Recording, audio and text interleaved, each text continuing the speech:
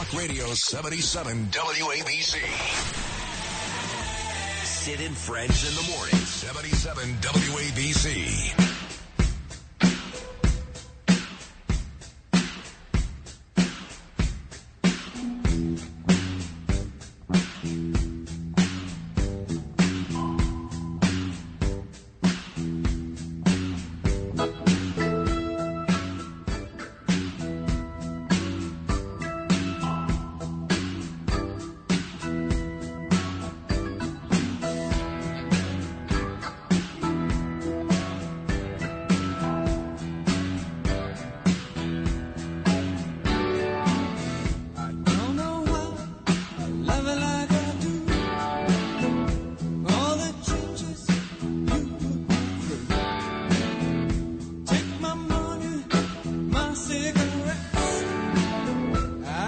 So, Noam, you happen to be right. I love this song, Talking Heads.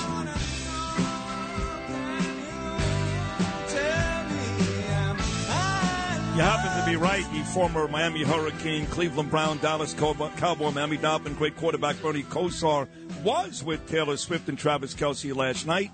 And we're going to be the first people to find out why, coming up at 9:30 after Carolyn Glick, live from Jerusalem. But we put this time aside every Monday morning for my man. He's the editor of the National Review. You see him everywhere, NBC, Politico. A lot of his stuff is syndicated right here in the New York Post. One of the smartest and nicest guys you'll ever meet, but a warhawk. He makes Lindsey Graham look like a peacekeeper. It's my good friend Rich Lowry. Good morning, Rich. The Cardiac Kids, bringing back memories with the great Bernie Kosar. Yeah, they were actually the Cardiac Kids before him with a guy named Brian Sipe, but Bernie did take over. And what was amazing is Brian Sipe was the quarterback for the Browns. People don't realize this. He was the very first ever quarterback for the New Jersey Generals, a football team that Donald Trump owned in New Jersey.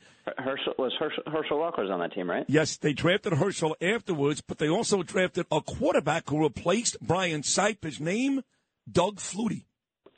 Oh, wow, right. Yes. Right, you're correct. They had consecutive Heisman Trophy Award winners start their pro football careers with the Generals. Did Flutie go to the Patriots in the NFL? Oh, he played for the Bears, Patriots. In fact, he played one game against Cunningham and the Eagles for the Bears that was called the Fog Bowl. You couldn't see the ball for more than 2 yards. I remember it. Yeah. Not that I follow this stuff. I'm very jealous of Bernie Kosar. Taylor Swift, I mean, she's almost as famous as the Beatles. I think she's surpassed Elvis Presley and is gaining on the Beatles.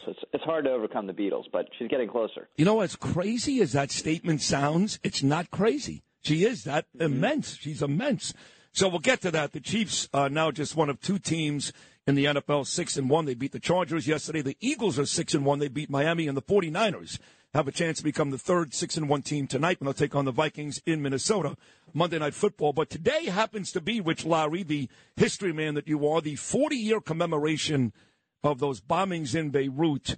And even though Curtis Sliwa came on and said that Reagan retreated and that kind of left Lebanon to where we are today, Iran was the country behind those bombings, and Iran is still terrorizing the world 40 years later. Pretty remarkable that 40 years ago it was Iran, and today Iran has their fingerprints on everything. Yeah, and are still getting away with it, basically, right? I mean, we've had sanctions over time. They really bit when Trump was president. Then Biden let them start selling oil again, and will barely mention them. You know, he did it. There was one sentence, right, in the Oval Office address.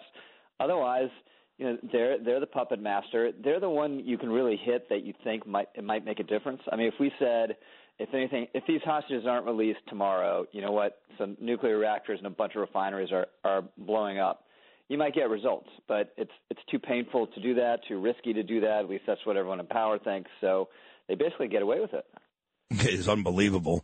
So what do you think? What do you think of where we are? We're now 16 days removed from the initial attacks on these poor Israeli people. It's a lot quicker. We kept hearing from people that, sooner than later, the world is going to turn their backs on Israel. And all the all the sympathy they've got today is going to go away. I mean, it is long gone. We had a rally in Bay Ridge. You're a New York guy. Yeah. 5,000 of these animals that were calling for the eradication of Israel, kill the Jews. They wanted nothing to do with peace. Nothing to do with peace. 5,000, 150 arrests in Manhattan the night before, right across the street.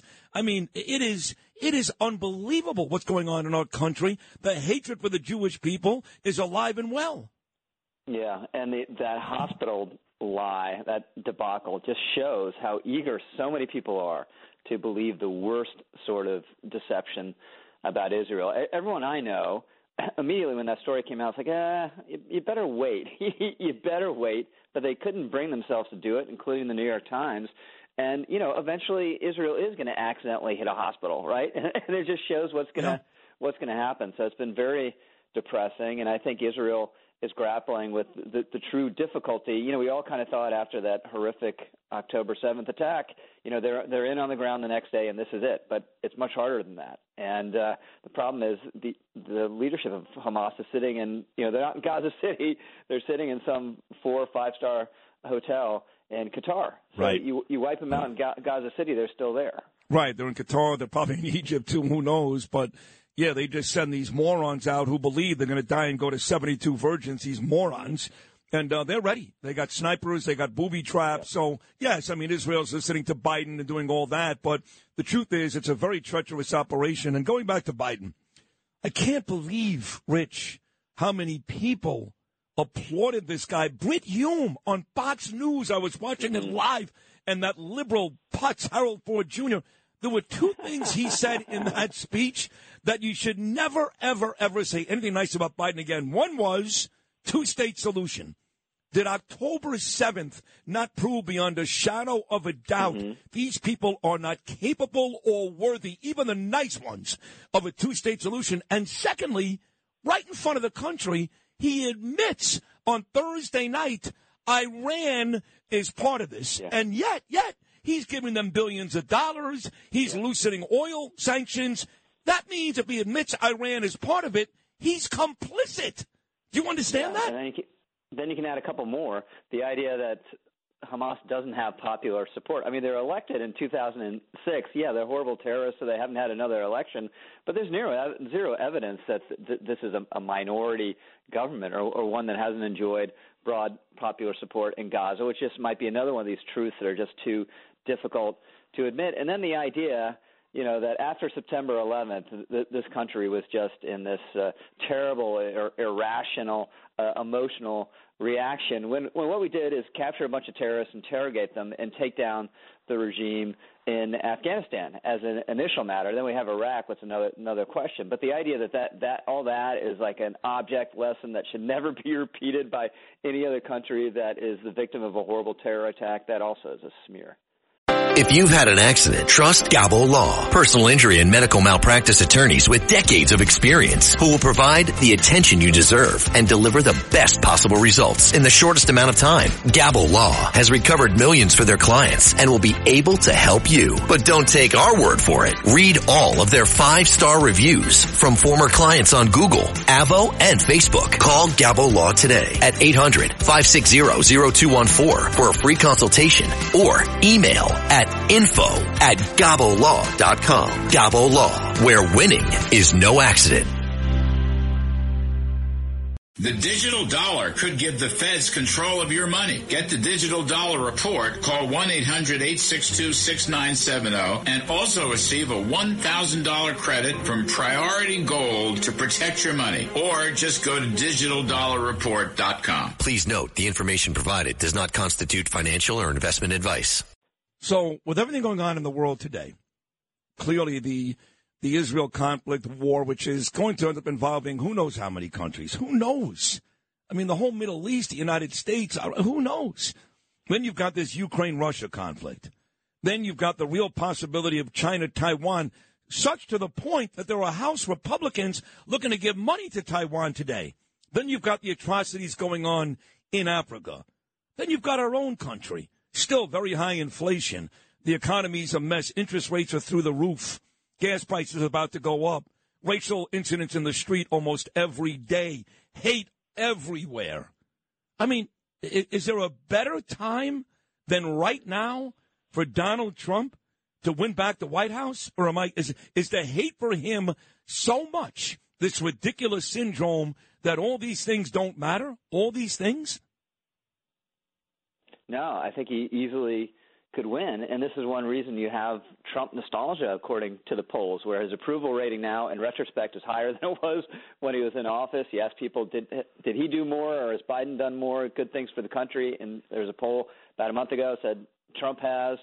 So these are the maximal conditions where he can come back and win again. And you didn't mention Biden's age, which is obviously hugely important background noise to all these events. But it's going to be a crazy year next year. And just one indication of it was this gag order. You know, you had a federal judge presuming to determine what Donald Trump could say and not say about highly political and inherently political matters, you know, like on January 6th, or attacking the special counsel. It just shows they've entangled them in these indictments and these court cases in a way that's just going to create conditions you should never have in a free society. If a judge has to write an order saying, oh, by the way, you can still criticize the current administration about a leading presidential candidate, that order never should have been written.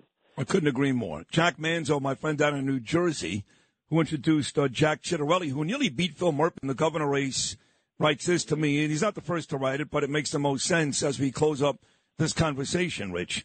If Hamas laid down their guns today, the war would be over. Yep. If the Israelis laid down their guns today, Israel and the Jews would be wiped out, destroyed, and killed.